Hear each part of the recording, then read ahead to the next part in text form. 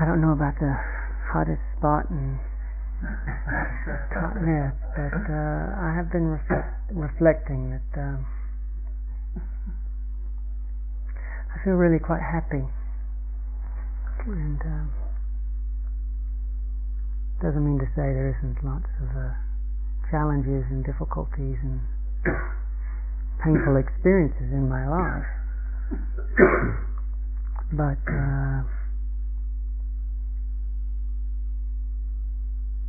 it's really been, I feel wonderful what can be generated amongst human beings. It was just a week ago, this time, I guess, that we, for most of us, some who are already here, but most of us rolled in to Gaia House with all of our various expectations.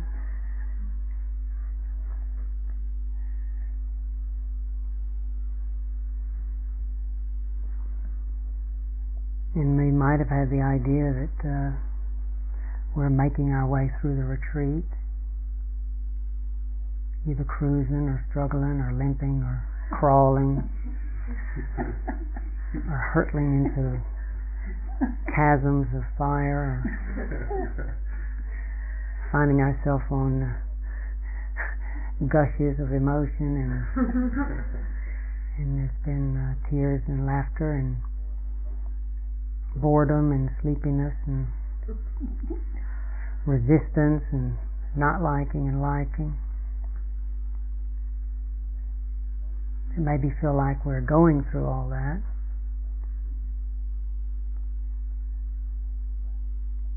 But on some level it's kind of, at least the more I do this practice and you get a feeling for your heart space, on some level it all is appearing and dissolving back into the same place. I mean, last Friday and the beginning of the retreat came and dissolved, and then the Saturday and then kind of Sunday, and all the different dramas and moods that we all went through. Busy going somewhere, and yet, you know, we're doing this curious journey of a journey more and more to that place where we've always been. I mean, that's quite a paradoxical journey. But a journey, a movement, a sort of movement, which is a very subtle movement to where we've always been, which isn't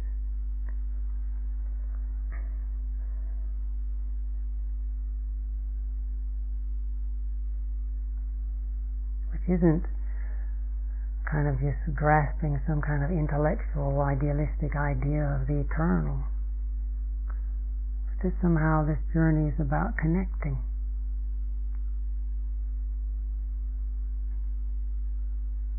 I hope somehow I'll get around to helping explain why I feel happy.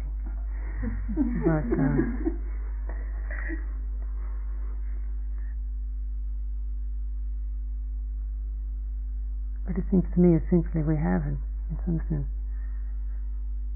been just focusing on connecting, and just how disconnected, unconsciously disconnected we can be as a world, as a culture, as individuals. We can be disconnected from really the earth, from our bodies, from our emotions. And we can think we're connected, but oftentimes when I'm disconnected, or when we're disconnected, we're mesmerized by our all these thoughts and views and opinions, and thinking we're connecting with the world when we're connecting with all kind of projections of desires and likes and dislikes and images, and yet I say unconsciously disconnected, because there isn't even any consciousness of it. How much real connection when we're in that state is there with what thought really is? When we're in that state, are we really connected to form, to the body? If we really felt the earth, and are we connected to the heart? I mean, are we really connected to that aspect of being which is intelligent, which is listening, which is awake?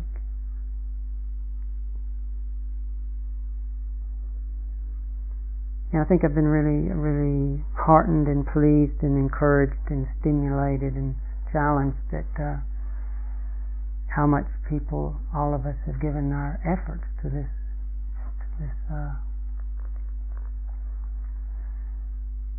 activity of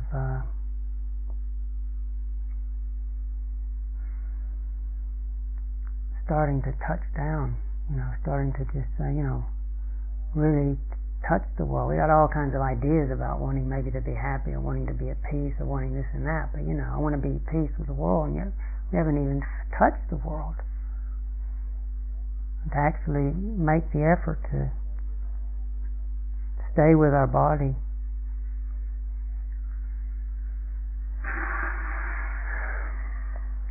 stay with the breath, and just to begin to notice how much we're kind of absorbed in restlessness. It's a painful recognition to start coming into contact with our restlessness, or coming in contact with our moods.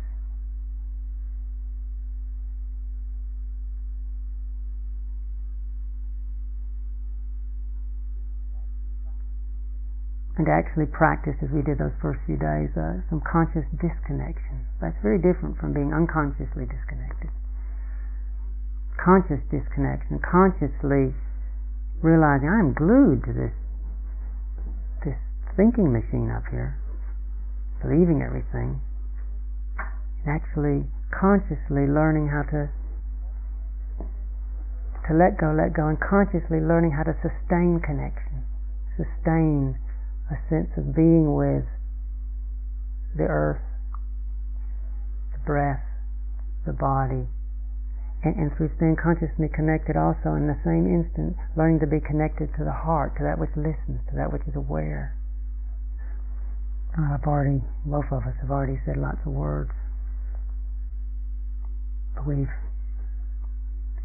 actually been doing it, and I think I feel that sense of the wholeheartedness with which each of us, I've really got a warm feeling of support from this group.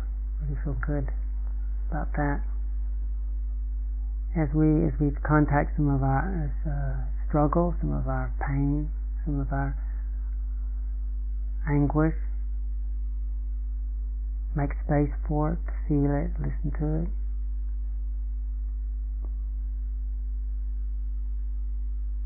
We learn to make contact with a refuge, these steady places of listening to the truth, and making contact with the friendship of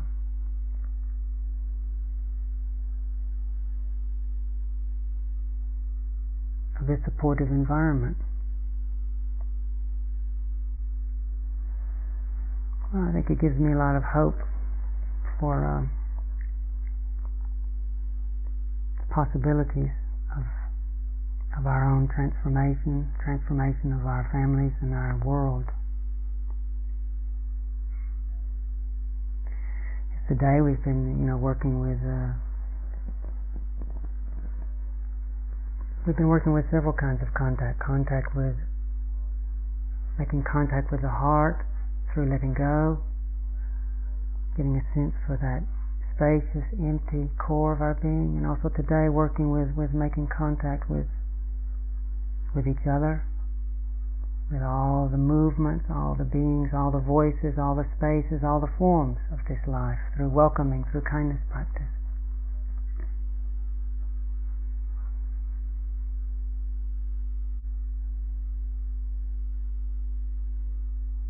I've been very encouraged by the discussions, the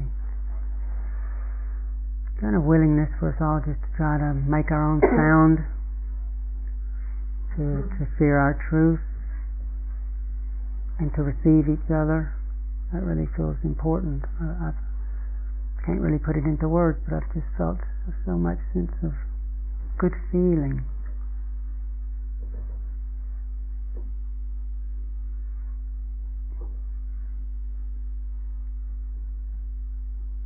Yeah, I'm not at the moment in eloquent moods, but I feel good feeling. And I know that there's something really significant in being able to hear each other and being able to hear each other comes from being able to hear, to make contact, to be able to hear the body, to be able to hear the breath, to be able to hear our thoughts, to be able to hear our moods. Then we're in contact and we can see the suchness, we can see what's needed, we can in receiving awareness and consciousness, then things can come into balance. And then we can receive each other, and then we can hear each other. And we can learn in a trusting space to make our own sound, and we can communicate. And somehow that in that dynamic change can happen, good change can happen. The teaching the Buddha gave, called the Mangala Sutra, which means the discourse on blessings, the great blessings of life. Mangala is a word that kind of means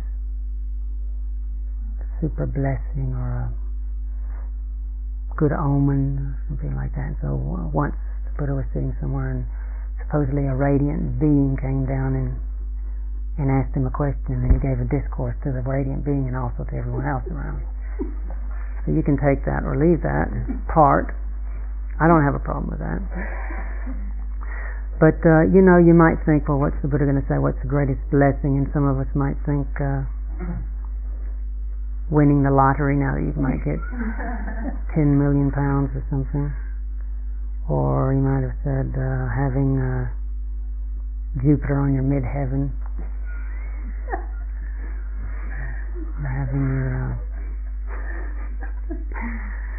Or having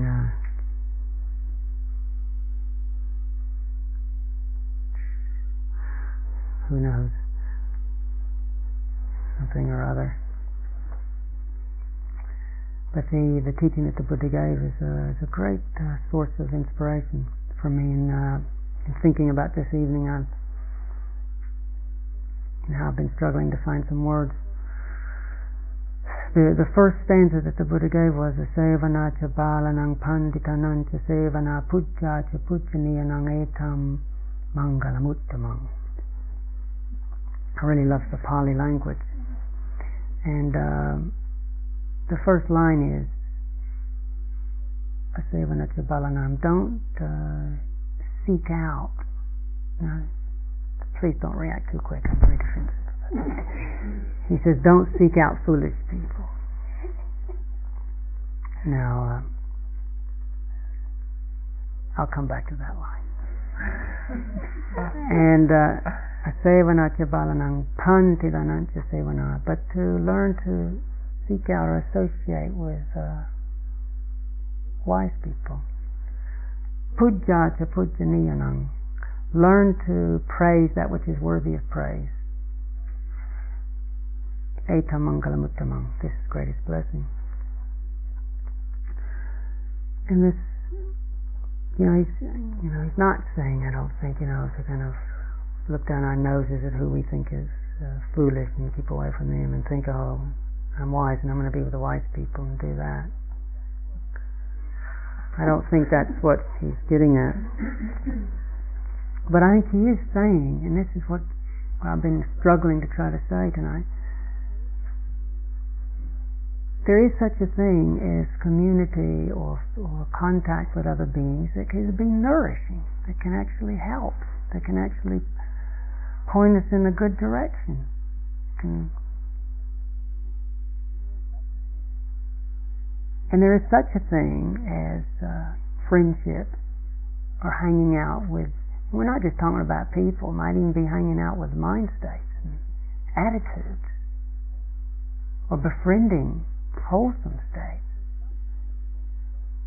But there's some kind of friendships that we can set up that just take us down. Down into what? Take us into more confusion, take us into more suffering, take us into more states of being disconnected and alienated and living in dream worlds. And then we can just look at some of the levels of horror that we generate through unwholesome friendship.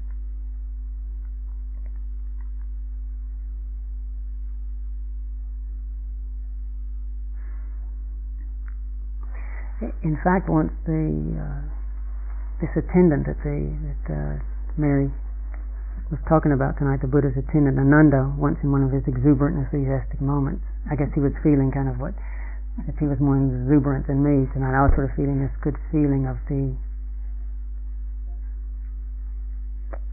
specialness, just of the richness of having the human contact that I felt this week.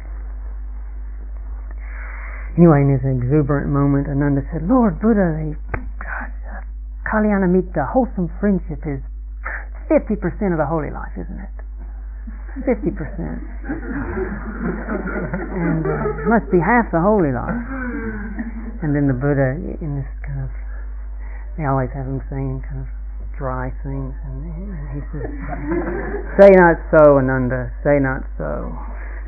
Ananda thinking, "Oh my God, I said something wrong." And he says, "Ananda, wholesome friendship is the whole of the holy life. It's the whole of the holy life."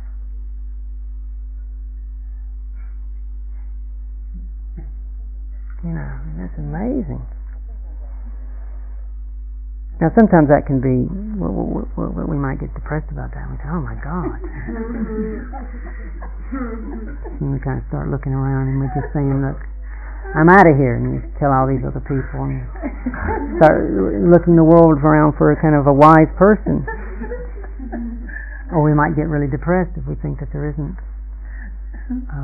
good friendship around. But then the Buddha goes on, and sometimes this next part is not mentioned that much. The Buddha goes on to say how important it is to befriend the Eightfold Path, to befriend these wholesome factors, to befriend right views, seeing things as they are, to befriend right effort, to befriend right intention, learn to sense what's moving us. Is it cruelty that's moving us? Is it greed that's moving us? Is it just a habit that's moving us? Or is there some kind of noble aspiration, some kind of desire to see? Or is it just wanting to blot out? To start connecting and noticing and realizing we have this incredible choice. We can befriend. We can choose our friends. We can decide what we befriend in our life. And we can actually befriend, as we did today, kindliness. We can befriend kindliness, the willingness not to contend, but the willingness to try to receive, to try to understand, to try to be patient with. We can do that. We can befriend good speech. We can befriend, good actions. We can befriend virtue, meaning learning. We can even befriend learning how to say no and sensing. I don't want to say that. I don't want to do that. We can actually befriend this power in ourselves. It's not an evil power, not a bad power. We can befriend the capacity just to say, I don't want to engage with that.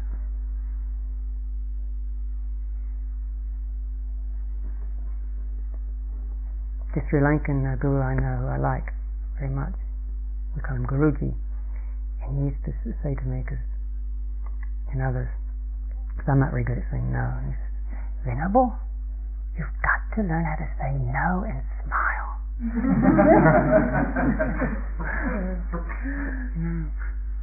To be able to befriend that, to befriend right action, right effort, to befriend the capacity that we have to sense that something's harmful, as I was just saying, and to be patient with it, or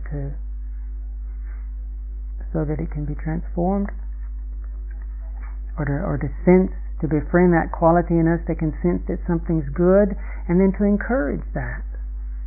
I hope that we will befriend silence, times in our life of pausing.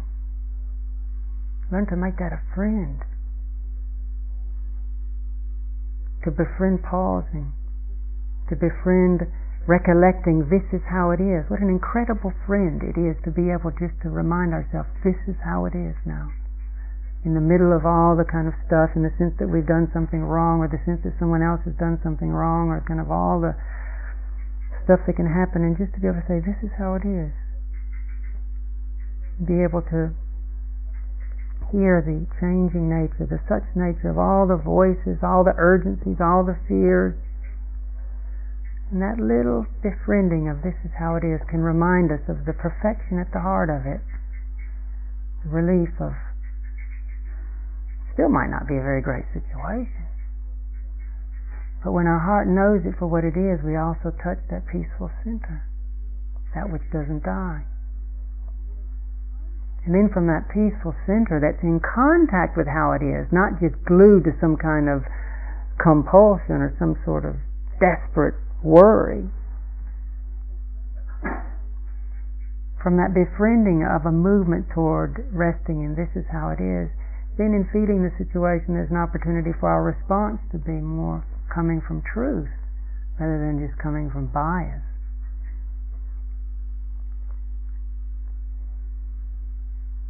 Befriending the breath, befriending kindness practice.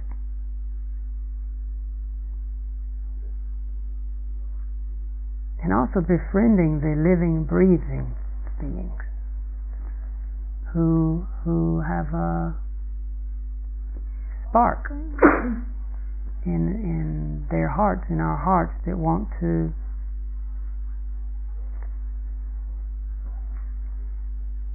work with things.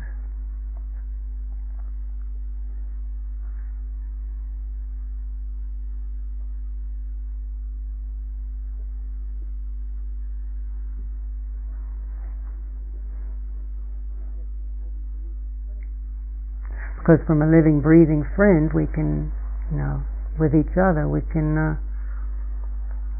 we see someone and they can remind us.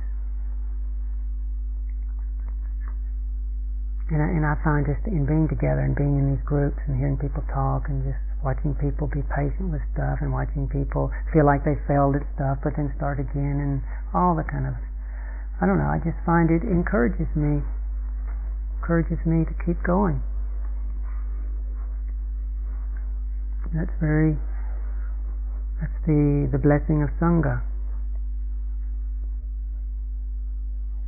Not to underestimate the transforming power of the smallest good thing that we do when we befriend goodness, when we befriend the path.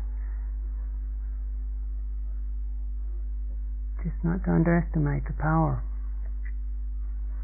of the slightest good thing that we do.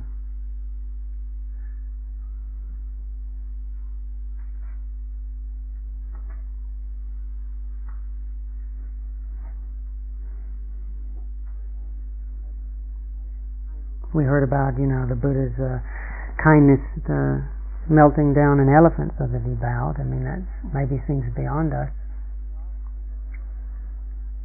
But we're all capable of some really beautiful things that make a difference, little gestures, and we've seen that since we've been here, just like the gestures of the managers and how they've really supported us and worried about us with the water and offered this lovely food for us every day, the gestures of those people who've made this facility come alive so that we can be here.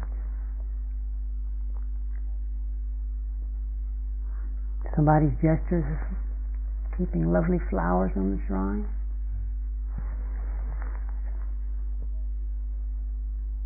Even the little gestures that sometimes one feels vulnerable about, but the gestures of sharing our spirit in the discussions.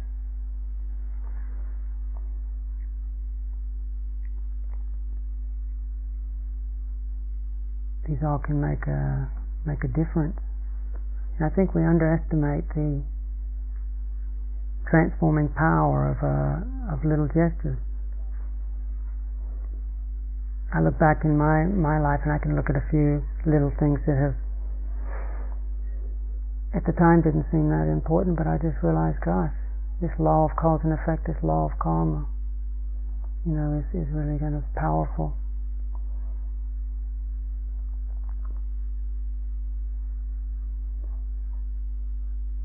I don't know if you'll be very impressed with this gesture, but it was back when I was a champion wrestler. I was the captain of our team. This is when I was 18 years old. So I was in the 126-pound class. So I'd already won the national tournament the year before. And I had already won the Mid-South Championship 4 times. And I went on to win it again that next year too, but I hadn't at this particular time. And so we were going to wrestle this school across town called, our French wasn't good in those days, and so this school was called Notre Dame. It was a Catholic school. People over at Notre Dame. But Notre Dame was actually quite progressive and quite advanced for Chattanooga, Tennessee. As you might be aware, Chattanooga, Tennessee is not known. The South is not known for its open-mindedness and its liberality. And I went to a boys' prep school called Baylor, and there was another rival school called Macaulay. And these were all white schools, so it was kind of segregated. And there's a lot of racial tension in the South, a lot of prejudice against the black African Americans. And the South was working and trying to change, but it hadn't gotten into our school really much yet. And anyway, Notre Dame was an integrated school, so it had mixed students. And the captain of their wrestling team was an African American young black man named Jerome White.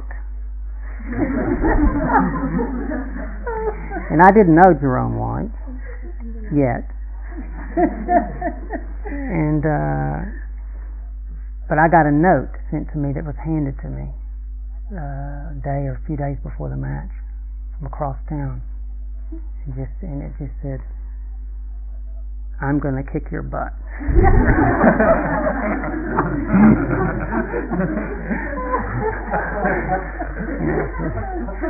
So forgive that, but I hope it gets across the kind of feeling. And so guys, thinking. I first had to find out, who this was, and so anyway, as you can imagine, in these kind of scenes, they're pretty intense. You've got a big wrestling mat in the middle of a gym with a few thousand crazy screaming people all around, so that there's just this hole in the center that you can kind of wrestle in. And one side is screaming their guts out for one guy, and the other side for the other guy. And we all, of course, had uniforms on, and I had my red and gray Baylor uniform, and I was 126-pound class, so there was about 10 or 12, I can't remember how many, on a team, and so you start from the small guys and you go up to the heavyweights. So I think the 98-pounders were out first, and then the 105 and 115, I think it was about the 4th match or something like that. And we were the 2 captains. And I can't remember who was winning or losing, in other words, who won the first few, but it was the place just was just a den of stuff. Anyway, we got out there, and at first the referee's there, and he says, "Shake hands," and he says, "I want a clean match." And then he blows the whistle, poof, and then you're supposed to start. Okay, so we're starting there, and there's me and Jerome, and then all these kind of people. And the first thing is Jerome comes up and hits me in the head. Now in wrestling, you're not supposed to do that. If it was boxing, you can do that, but not in wrestling. You're not supposed to hit people in the head. And so anyway, I must have looked like that, and then the referee stopped the match and said, "You can't do that. You're not supposed to hit someone in the head," or something. And so anyway, you can imagine how the place was heating up, and our guys were saying, "Kill him, kill him!"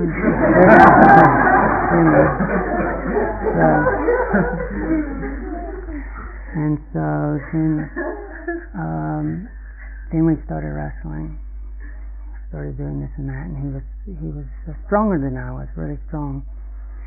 And he then, so you first start up standing, and then he dived in for what's called a takedown. And can't really demonstrate it.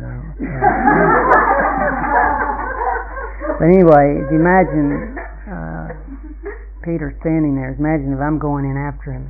And I'm Jerome. He went in with his elbows out, and that's not a good thing to do. He went in like this, and so he was going to knock me down, take me down. And so I had the chance to do a really flashy move. That was lucky. But he went in like this, and so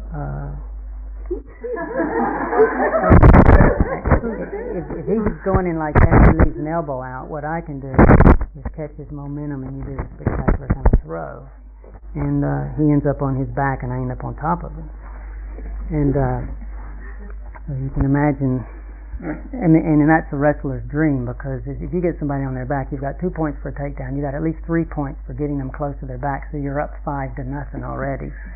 And he's on his back, so he's got to work his neck like you won't believe to get off his back, which is really tough going. And so meanwhile, you're on top of him resting, kind of saving your strength. And so, I was kind of pretty happy about that. And of course the stands are going wild. They're all kind of yelling, pin him, pin him, pin him, which means kind of put his shoulder blades on the mat for 1 second. And anyway, that's all happening. I'm feeling pretty good about being ahead 5-0. And then I noticed this searing pain in my rib cage. And I think, God, what's that? And I thought, he's biting me.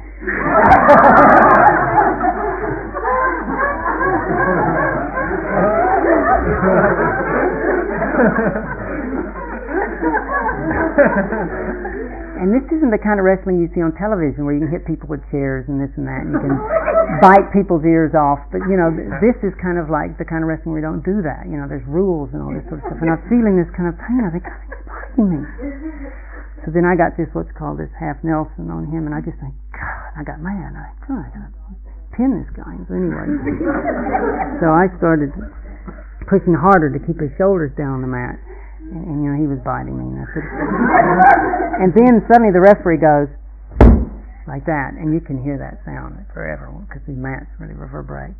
And and then the place just went wild, because when you've pinned the guy, your team gets 5 points, which is a lot, and that's just a big thing to pin somebody. And so the place just goes wild.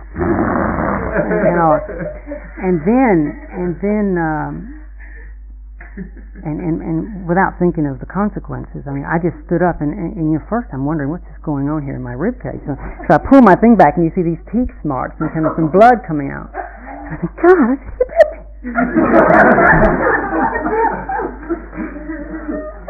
And then Jerome said to me, "You want to fight? Let's go back and fight." And so then a kind of black wave starts to move off the other stands, and it looks like we're going to have a riot here. And then my coach, who's over 6 foot tall, and he's a giant wrestling coach. He comes lumbering out there, towering way over me, and puts his hand on my head and starts screaming, "Anybody touches this boy and I start swinging!"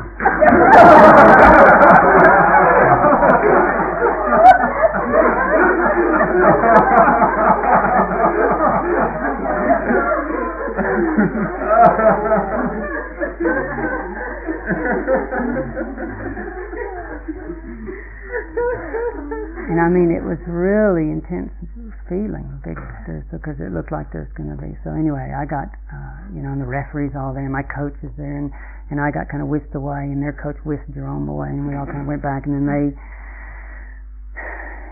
kind of tended to my cut and everything, and then there was a real, in the South, there was a real worrying about a race riot, because the South is bad for prejudice and just things blowing up out of control, and I started thinking, I don't like having an enemy.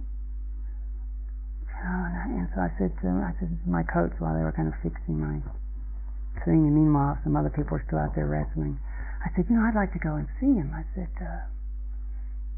and coach said, "Don't be ridiculous, you can't do that. You get beat up, or you get something happens. I can't remember exactly how it was, but I kept asking him. I said, look, I really think I don't like having an enemy. And I said, I really would like to go talk to him. And so my coach gave me permission. And so meanwhile, the thing is still kind of going on, and you have one side and the other side, which is really intense. And I had to then walk over to the other side of the gym through all the kind of crowd of people who are still screaming about stuff,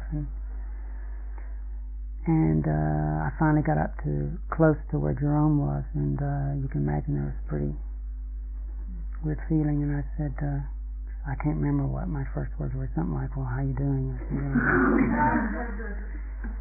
and he said, I don't like to be pinned. And I said, well, I can appreciate that. I said, but I don't like to be bit. And I said, but it was a lucky move that I made. I said, do you want me to show you what you did? I said, it was actually quite lucky. And he kind of got interested. I said, you went in and you let your elbow go out a little bit. And so I said, by letting your elbow go out, that allowed me to do a lateral drop. It allowed me to get my arm in, and then all your momentum going to me, I can kind of do that. So I kind of showed him that. And it was just so nice to see him as a human, and I think for him to see me as a human. And it just diffused the whole situation, and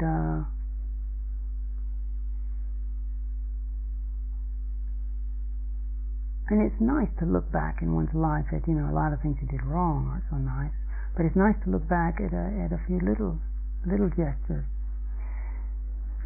And then sometime later, years later, I guess 4 or so years later, that incident ended up allowing, to some degree, pretty major degree, probably allowed me to come to this country, because I was when I got to Princeton, had done really well in the university, and then near the end of my time, the university sent me a letter and said, your record's good, you should apply for a Rhodes Scholarship. So the university said that, so I sent in the kind of applications, and you had to get people to write some recommendations and stuff like that, and someone had been there during that match and seen that happen. So when I got to the interviews, I got to the final kind of interviews for the regionals in the United States, somebody had written about that, and so this kind of panel, and I didn't really know, and this kind of panel said, all right, what happened in that gym? What happened? So I had a chance to kind of tell the story, and I don't know if that was the only reason, but it sure helped, and I ended up winning the scholarship, got a chance to go to Oxford and learned a lot there, and also had the good fortune to have my life fall apart there and and hear about Ajahn Chah, and be able to go to Thailand and enter a wonderful monastic tradition, and make contact with the Buddhist teachings, and to also encounter a radiant being, very wonderful being, and it's really nice to be able to look back and to thank Jerome, and to really, not to underestimate the little gestures, any little things that we do. And not to immediately assume that things that are painful, or things that seem wrong, or things that seem like they're injustices, how do we know what's going to come out of them, or how we respond to them? And when I think back to my wrestling coach, I have a lot of gratitude to him, Major Worsham. We talk about the power of good spiritual friendship, but he used to regularly, after we'd wrestled the team, he'd make us go out and show them everything that we'd done.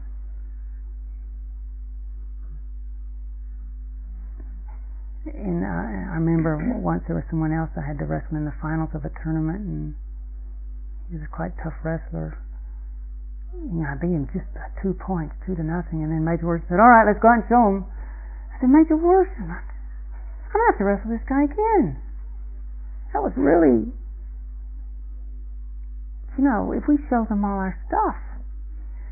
And Major Worship said, "Look," he says, "if they get better, then we have to get better." And I just look back, and when I was a child, having someone who was encouraging just me to give, encouraging me to go against and start to question the habits of kind of keeping. And in some way, I'm sure the good friends I've had in the past that helped me to maybe make that little gesture to Jerome. Maybe sometime in the future when I bite somebody, they can make that little gesture to me.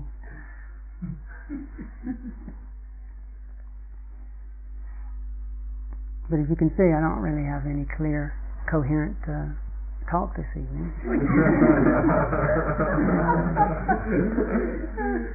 But it did emerge from a real sense of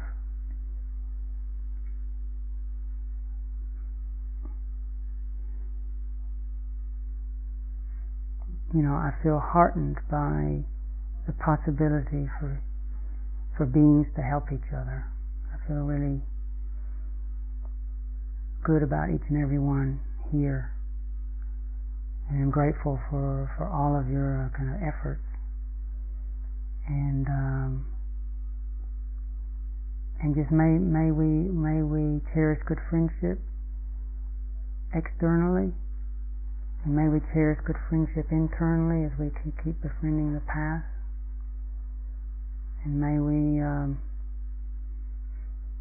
remember to praise that which is worthy of praise, so that we can keep setting our course, so that we can keep remembering what is of value to us. And then that allows us to connect with our inspiration, with our refuge, with our trust, with our practice, with our truth. And just may we remember that we all have to be just who we are. That for some of us, maybe where we need to be the moment is kind of releasing a lot of emotion, and really there's a beautiful humility in being able to do that and share that with all of us. But that doesn't mean all of us need to think, "Gosh, something must be wrong with me if I'm not doing that." It means that we all have to, or if some of us are really peaceful, and that's really kind of a wonderful discovery for us to be making, and where our practice is at, to really explore that and go into that, to be inspired by each other, encouraged by each other, and touching on these universal qualities of awareness and truth, but also realize that each of our uniqueness is going to flower and express itself in its own way. And that's what's so, I can't tell you how much I enjoy the discussion group, just to hear each person's sound, just to each person's way, each person's manner. I really like that. I really feel there's something so true in that. To be able to listen and receive, and also be able to make our sound and to offer. And that it's not just a question of trying to kind of be somebody else, but it's a kind of more and more coming into contact with how things are, with how we are, with listening deeply, and with responding, and allowing our nature to unfold, our nature to express itself.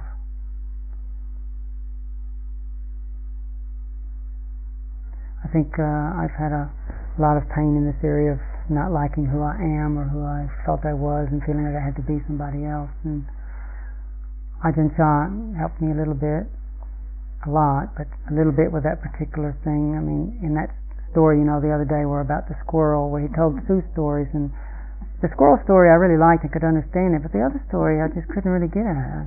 What's he going on about there? And now the other story is starting to make a little more sense. He told the squirrel story, about patience, and you're going to be able to do it, and I like that bit. And the other story was, he said, well, you know, there was this donkey. This donkey. He says, and this donkey really was just enthralled with the beautiful music that crickets make. Just loved that sound. And so, being a very clever donkey, he could see that, let's get to the root of this. And he could see that those crickets were eating dewdrops in the morning. So this donkey said, right. And he would go around licking dewdrops. Licked a lot of dewdrops. And then after he had diligently licked a lot of dewdrops, I'm sure you know what's going to happen. He took in a deep breath. He's just waiting for the music to come. Took in a deep breath and went, "Hee-yaw."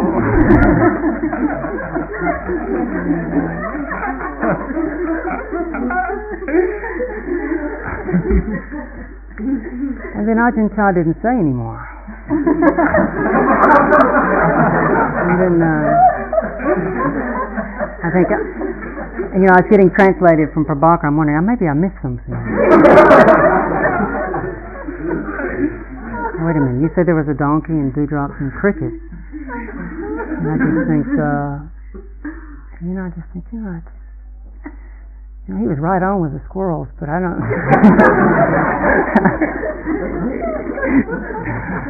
What's he going on about? And it's just slowly dawning on me. I think it's slowly dawning on me in this metta practice that we've got to love our donkey.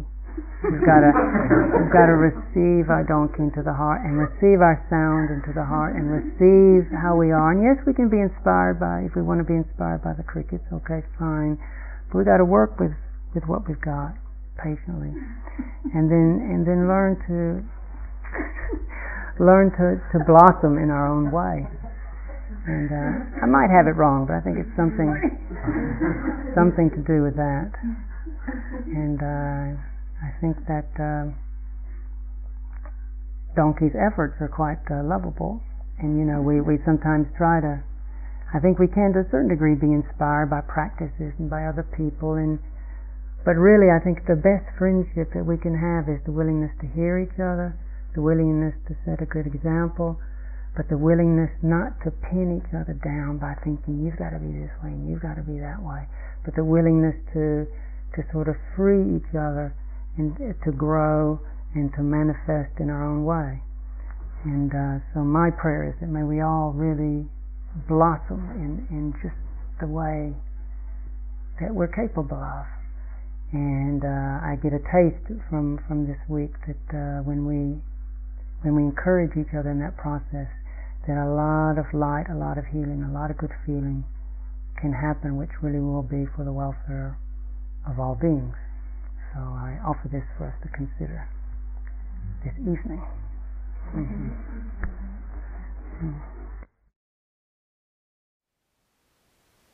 Thank you for listening. To learn how you can support the teachers and Dharma Seed, please visit dharmaseed.org/donate.